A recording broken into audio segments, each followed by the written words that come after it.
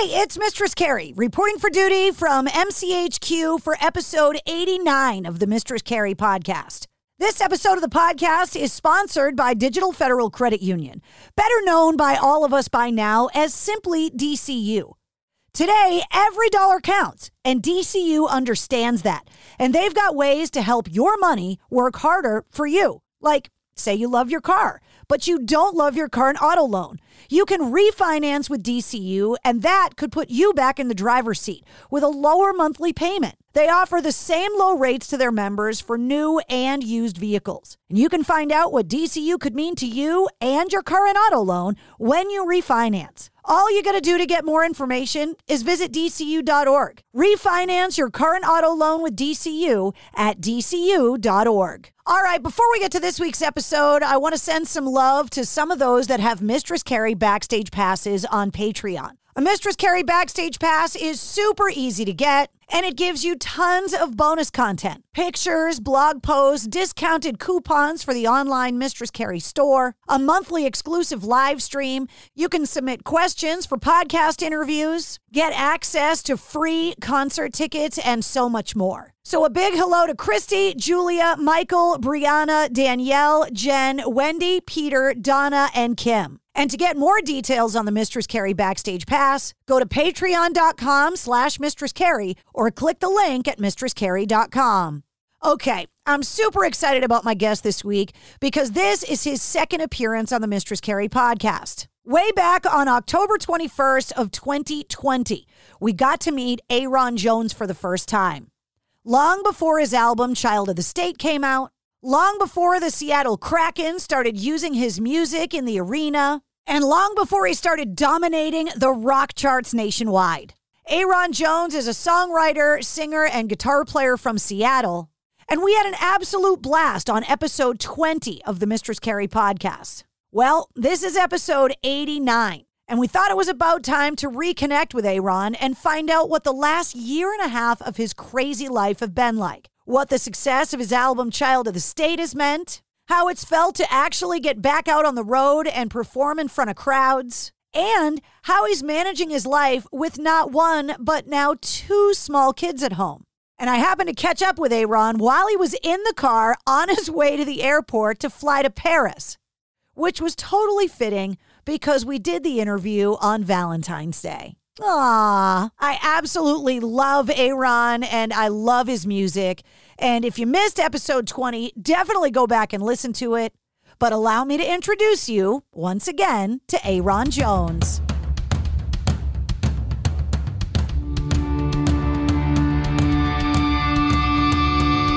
Hey, what's up? This is Sully from Godsmack. Strap on those boots, baby, because you are now in the trenches of the war room with the one and only Mistress Carrie right here on the Mistress Carrie podcast. What's up? This is Joe Rogan, and you're listening to Mistress Carrie. Her hair so lovely, pretty eyes. Hey, this is Brent from Shinedown, and you're listening to Mistress Carrie. Hey, Carrie, go put your bra on, girl. Hey, this is Steven Tyler, and you be listening to the baddest bitch in Boston, Mistress Carrie. What's up? This is Aaron from Stain, and you're listening to Mistress Carrie. Hi, everybody. This is Dave Grohl from the Foo Fighters, and you're listening to the one, the only Mistress Carrie. Hey, this is David from the band Disturbed, and you're listening to the baddest bitch in Boston, Mistress Carrie. Hi, Bruce Dickinson here from Iron Maiden. Yes, indeed, Miss Whiplash herself, Mistress Carrie, is here to unchain your brain. Hi, this is Flea from the Red Hot Chili Peppers. You're listening to Mistress Carrie. This is Dennis Leary. You are listening to my favorite, Mistress Carrie. Hey, this is Corey from Stone Sour, and you have the privilege of listening to Mistress Carrie. Oh, God. Oh, yeah. Mr. Jones. Miss Carrie, how are you? I am fantastic. Happy Valentine's Day. Valentine's Day to you, too. What are you doing? Oh, I'm on my way to Paris right now. We're head to the airport. Got some work to do in Paris for a couple of days and then head back. We'll kind of short turnaround. The city of love on Valentine's Day. Yeah, that's right. That's right. How are you doing? I'm doing great, man. I've been trying to keep up with myself, man, stay healthy and keep my energy up. But it's been a lot of work, man. It's been a lot of really great things happening, but with that comes a big workload. So, I'm trying to keep up with myself. The first time you and I met, we talked on episode 20 which was back in October of 2020. The record hadn't come out yet. Your life has changed so much. Yeah. How are you holding up with all of this? Because it's like you got shot out of a cannon. I know. Yeah, it's crazy. I've been doing good, man. I mean, for the most part, I think the transition from where I was then to now, the most difficult part is just like realizing who you are to other people. Like a rock star versus, living dad and husband life. That's been like the most difficult balance, I think, to try to figure out. But other than that, I'm doing really great. When you and I met, you were getting ready to release and were working on Child of the State. And when you're trying to release an album like that and introduce yourself, there's always a lot of uncertainty. Are you surprised by the reaction that the record has gotten so far? Yeah, I mean, I'm always like really nervous before I drop anything. I'm always like self-doubting myself. Like, am I who they say that I am? That kind of stuff. But so when it came out, I was definitely shocked and surprised that it received such a warm welcome and like that people have taken to it so well. I mean, even the iHeartRadio thing was a bit of a shock for me. So it's all been a shock for me this year. You got nominated for Best New Artist at the iHeartRadio Awards, which are going to be given out next month. So you could win a massive award, too. Or is that a curse to win a Best New Artist thing? Or is that just a Grammy? That, man, I think it's weird because I've been asked this question before. The Grammys have nothing to do with the work you put in, The Grammys have everything to do with, like, your artistry. Like, are you paying respect to the art? At the highest level, are your peers able to look at your work and say this is really truly the torchbearer of the art?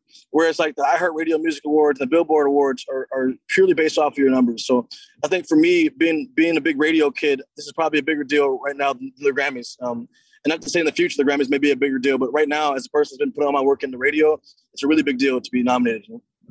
When you're watching your songs climb up the rock chart the way that they did, which was not a surprise to me because when I heard the record the first time, I was like, oh my God, this album is amazing. It's exactly the album I think that you talked about wanting to make. But were you sitting back kind of pinching yourself like, are you kidding me? Yeah, for sure. I mean, it was all surreal. Like, you don't, I've been doing this for such a long time. I think that's the dream is you always want to see your name up there in the charts, and even just top 40, like just to be in the top 40, it's really what you want, to be, to watch, I worked for 10 years as an indie artist and then all of a sudden, like you get your big break and then, just to be considered top 40 is a big deal for most rock artists, most people period, just to be in the top 40. So the fact that all my singles have broken into the top 5 or the top 3 even, it's definitely a bunch of pinch yourself moments where you have no idea what to expect. And like the fact that, you come out and you're now one of the biggest emerging artists in rock and roll, like it's a dream come true. I'm always pinching myself. You talk about being an independent artist for 10 years. Now that you are becoming a quote unquote, like mainstream successful rock artist, is it easier for you to prepare for that because you were an indie artist for so long? Can you imagine having the last year of your life happen as a brand new artist? I couldn't. And that's why I really do feel for a lot younger people. There's a lot of kids who come up in like, the Disney brand or the Nickelodeon or like, they get prepped for stardom and then they take that and they move over into, becoming, stars in the music world. So I feel for people that are shy, like Kurt Cobain, for instance, was not ready for that, and I can understand why he fell to the wayside when it comes to some of that stuff. It's like, you don't know what you're ready for. I mean, like, no one can prepare you for fame. No one can prepare you for what is on the table when you become, famous through your art and recognized for what you do. So I'm really thankful for the fact that I spent those 10 years grinding and preparing myself for this moment. I don't know how I would have taken it otherwise. You also have a chance to kind of solidify your band. And to not make live mistakes because you've played so many shows where you're able to kind of make mistakes that now aren't plastered all over the internet. Oh yeah. Yeah, for sure. I mean, and having played live, I mean, that was always my bread and butter, right? Like play my live shows were always on point. It was a matter of figuring out how to put that on a record. That was kind of like the part that I really had to learn. But now it's like, now we get out there, it's butter, it's like we get out there and it's almost nothing because we're just like, that's what we were prepared to do, And so the hope is to keep making good records and then just to keep bonding with my band and really expressing that live. When I see the tour schedule and the shows and the festivals that you have coming up, yeah. How do you go from being that live independent artist to kind of being a new artist to then all of a sudden go, okay, we're playing this? Right. There's nothing that can prepare you for that, man. You just go out there and you do it, and like, I think I was a little more prepared for it than I think some of my bandmates were, like they'd played before, but never at this scale, and so me and my bass player had been, we've been in this for a while. We've got glimpses of that over time, but this was a bigger deal. I think that nothing can really prepare you for that. You got to get out there, you do it. And, what really does help though over time is being able to open for bands like Shinedown and seeing how they do the big shows live. That stuff, you take away from that and you get bigger and bigger because of those cats, I loved the Instagram picture you put up with Zach Myers, and you guys were balling in front of the jet. Like, oh, it was crazy. When you just sit there and you're looking at Zach and you're on a private jet, what? Yeah. I'm asking myself the same thing, man. Like Zach's just like cool in the cut. Zach, this is his life now. It's like I'm just like, oh yeah, I'm trying to play it cool. I think I told somebody, I was like, I was geeking out in my head, but I had to play it cool because we're rock stars, and so but I was trying to play it cool, man. It was an experience of a lifetime, man. I'm forever thankful for that, and me and Zach have become really good friends just because it's little stuff like that. I mean, not only the other Shinedown guys, one of a kind cats, and they're super nice, almost like disturbingly nice, right? Like, I remember when I first met Brent, I was like, there's no way someone can be this nice. I thought he was faking it. I really did. There's no way someone could be this just gesturous and this nice, and so he, it was actually a blessing. I mean, honestly, he's such a really cool cat. All those guys are really great, but I think me and Zach formed a bond and a friendship. I think that's going to last a lifetime. Well, you guys are both amazingly passionate about what you do, both great guitar players. But the other thing that you have in common is that you also have this amazing quiet part of your life where you have this amazing family life and young kids. Yeah. How has it been maintaining that through all this year?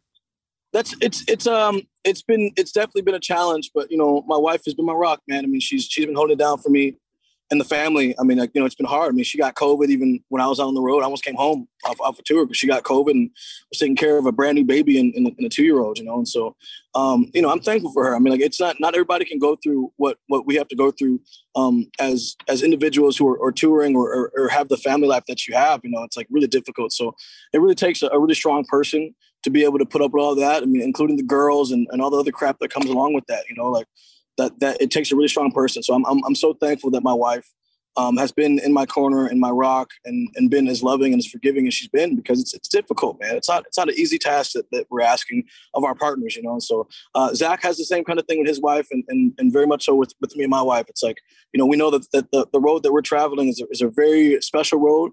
It's one that very few people ever get to travel. And, I'm very thankful that I have someone like my wife in my corner, to love and care for me and cherish what we have, When you and I met, we spent some time talking about our significant others and how neither one of them are real rock fans. And, and both of our spouses being more country music fans, which is a little bit of a stretch for you and I.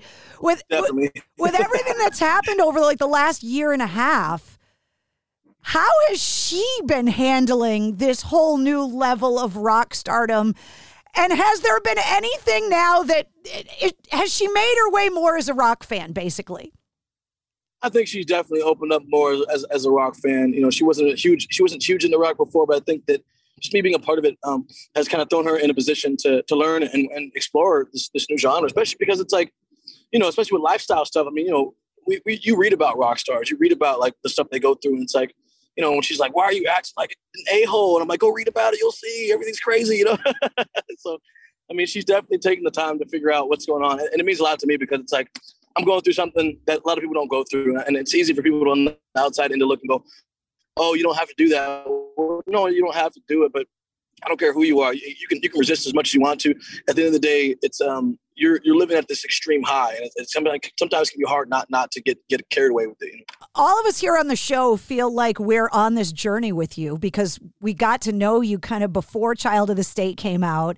And one of the things that nearly brought me to tears, and I want to know what it was like for you, was the Puget Sound soundtrack at the Kraken game. Oh, man. Yeah. I mean, now being from Boston, growing up a Bruins fan, and knowing that hockey fans are rock fans, to watch your team come out on the ice to your song and to see the reaction of the crowd. Yeah, it was crazy. I mean, the first time I saw it on Twitter is when I found out about it.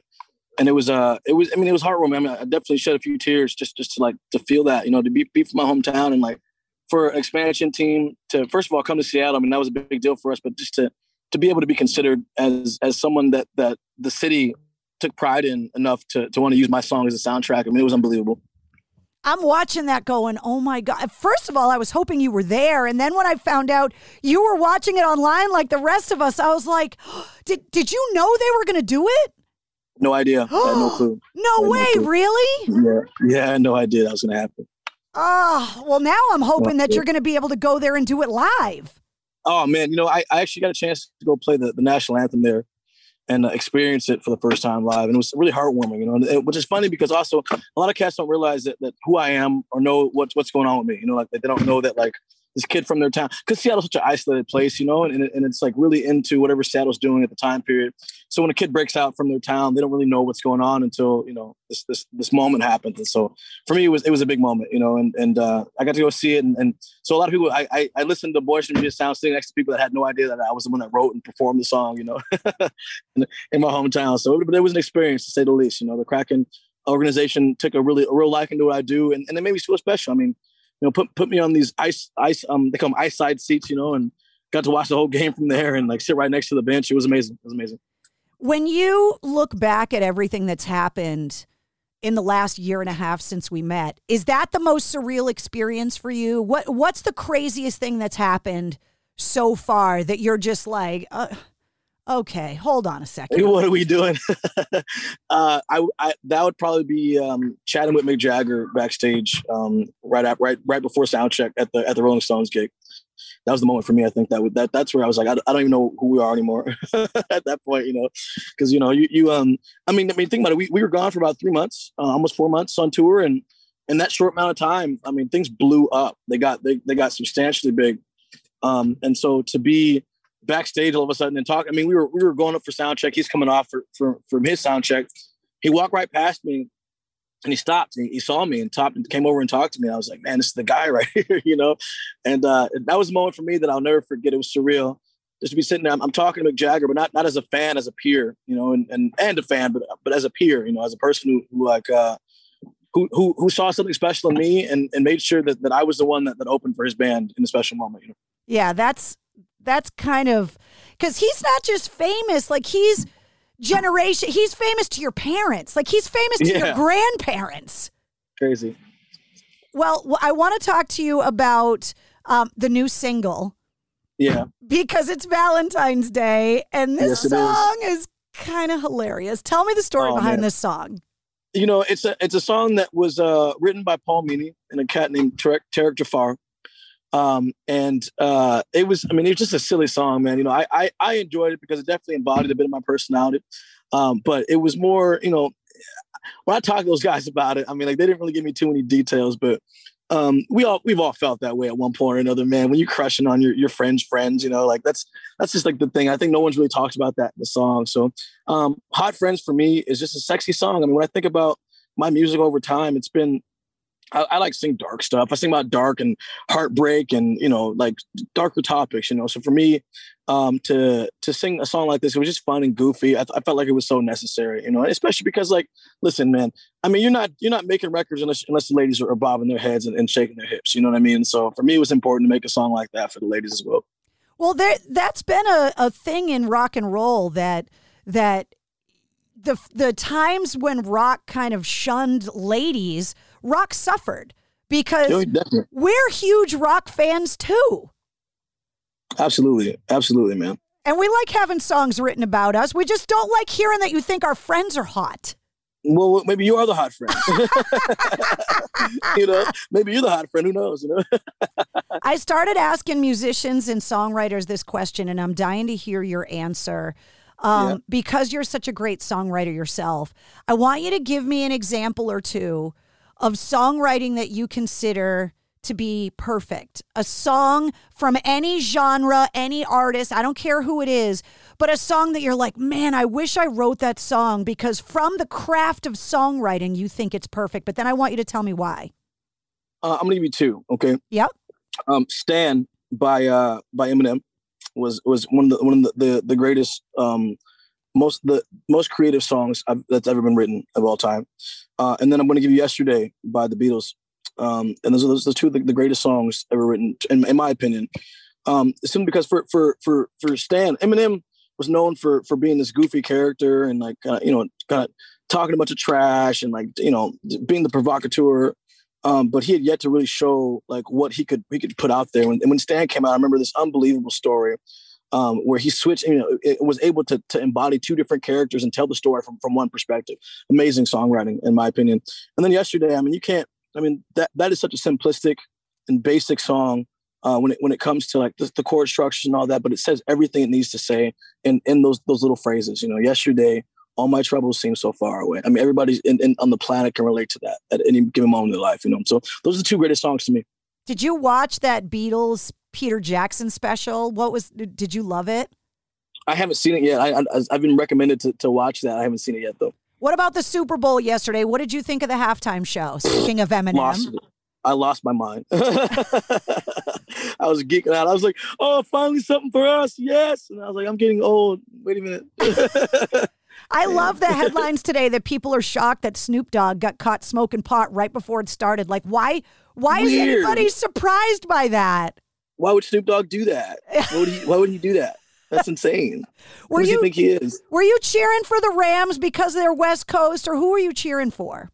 Yeah, inevitably I'm cheering for the Rams for their West Coast, though. But, you always want to watch the underdog, too. So Cincinnati was in my heart as well. But, especially after the Super Bowl halftime, you couldn't help but cheer for the Rams. You're like, they got to win now, So tell me about, for anybody that's seen the show and seen you on the road before, this new tour now with COVID restrictions being let up in a lot of places, now that more people are familiar with the album and your music, how are you changing up the live show now based on the size of the stage that you're playing? Oh, the things that are changing, more crowd interaction. I think, learning how to utilize our space more. When you get used to playing on smaller stages, the sound is really good because you guys are compact, but like, when you try to take it to a big stage and translate, you have so much space to fill up, and then the audience gets kind of bored. You don't realize like one thing that I should talk to my guys about as we're perfecting our show is like, you have your own audience in front of you. My guitar player has his own audience in front of him. I've got the center stage, and then my bass player is over here on the right side of the stage. It's like we have to be big, and that's what being big is about. Yeah, if you want to be a big band, you got to be big. So I think that's the biggest one is like learning how to be a big band has been the big thing for us, especially with the COVID restrictions being let up. Like we really had to learn how to get the crowd into it and interact with the crowd as much as possible. And you're incorporating cover songs into it, covering Nirvana like you were talking about. Yeah. That's important too, because, when cats don't know who we are, we're a live band, but if we're brand new to the same majority of the audience, they're not going to connect to everything we do, right? We're going to play those first three of my original songs, but then we got to do something that they know, because so that they understand that we get them too. And that's why that Breed cover is so important in the set list. Where is some place that you went on this past tour that you were shocked at the reaction that you got because you had either never played there before or you just couldn't believe the fans went as crazy as they did? Paris, France was it for me. Really? Paris, France was it. That was the biggest one. I never stepped foot in Europe playing music ever, never been, it's different in America where you had an indie career, you popped up here, popped up there, but to be in Paris and to have an audience full of people singing your songs and like just praising you the whole time, loud and in your face. It was beautiful, man. That was, out of everything I did, that brought everything together for me. And last year, everything I did, that was the moment when I was like, wow, this is really happening, because here we are overseas, and it's a packed out crowd that knows your music, knows it intimate, doesn't just know your music. They know every word to every song. I think this might be the first interview I've done on the show where there's been a sleeping baby behind you. Yes, he's passed out. Oh, not anymore. He's awake now. I thought for a second that it was a picture. There's two of them.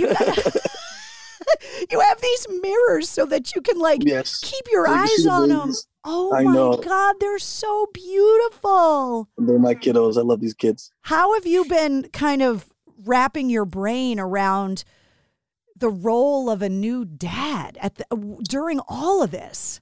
Oh, you just do the best you can. I mean, nothing prepares you. I mean, for mother or fatherhood, you never to be a parent. Nothing prepares you for that. You kind of learn as you go and then adjust to your lifestyle as you can, And so I think that's just it. I'm taking a day at a time and figure out what they need every single day and try to provide for them as best I can, Other than that, though, there's no playbook for it. I mean, people would like to think there's a playbook, read a book or something about it. And sure, a book can provide some insight into the science behind children, but it's not going to teach you how your kids are with you or with anything else, So you have to take the day at a time and have an endless amount of forgiveness for yourself and your kids, because it's not easy, And you have a massive responsibility to expose them to the best music possible as they grow up. Oh, absolutely. They've done some cool stuff already too, and they will continue to. Well, I know that you're at the airport getting ready to go to Paris on Valentine's Day, so I don't want to keep you. Yeah. It was so good to see you and catch up. It's so good to see you, good talking with you, and I can't wait till we can see each other again. I know. The tour with Shinedown and everything, none of the dates are coming close to me. So what's going on? Are you going to release more dates? When am I actually going to get to see you live in person? I'm with Cole Wenzel coming for some weekend dates this March, and then again in April we'll release some more dates. So I think we'll probably see you sooner than later. But there's a lot of dates heading out east and Midwest and South. So we'll see you soon here. All right. Well, travel safe. Happy Valentine's Day. Kiss the kids. Congratulations. And hopefully you'll get that iHeartRadio award next month. Good luck. Hey, I'm crossing my fingers, All right, Ayron. We'll see you soon. All right. We'll talk soon. There he is, Ayron Jones, and the tour kicks off on Thursday, February 24th in Detroit, and he has got dates booked all the way through August, and just like you heard in the interview, more dates on the way. If you're looking for Ayron Jones online, all of the links to find him are in the show notes of this podcast.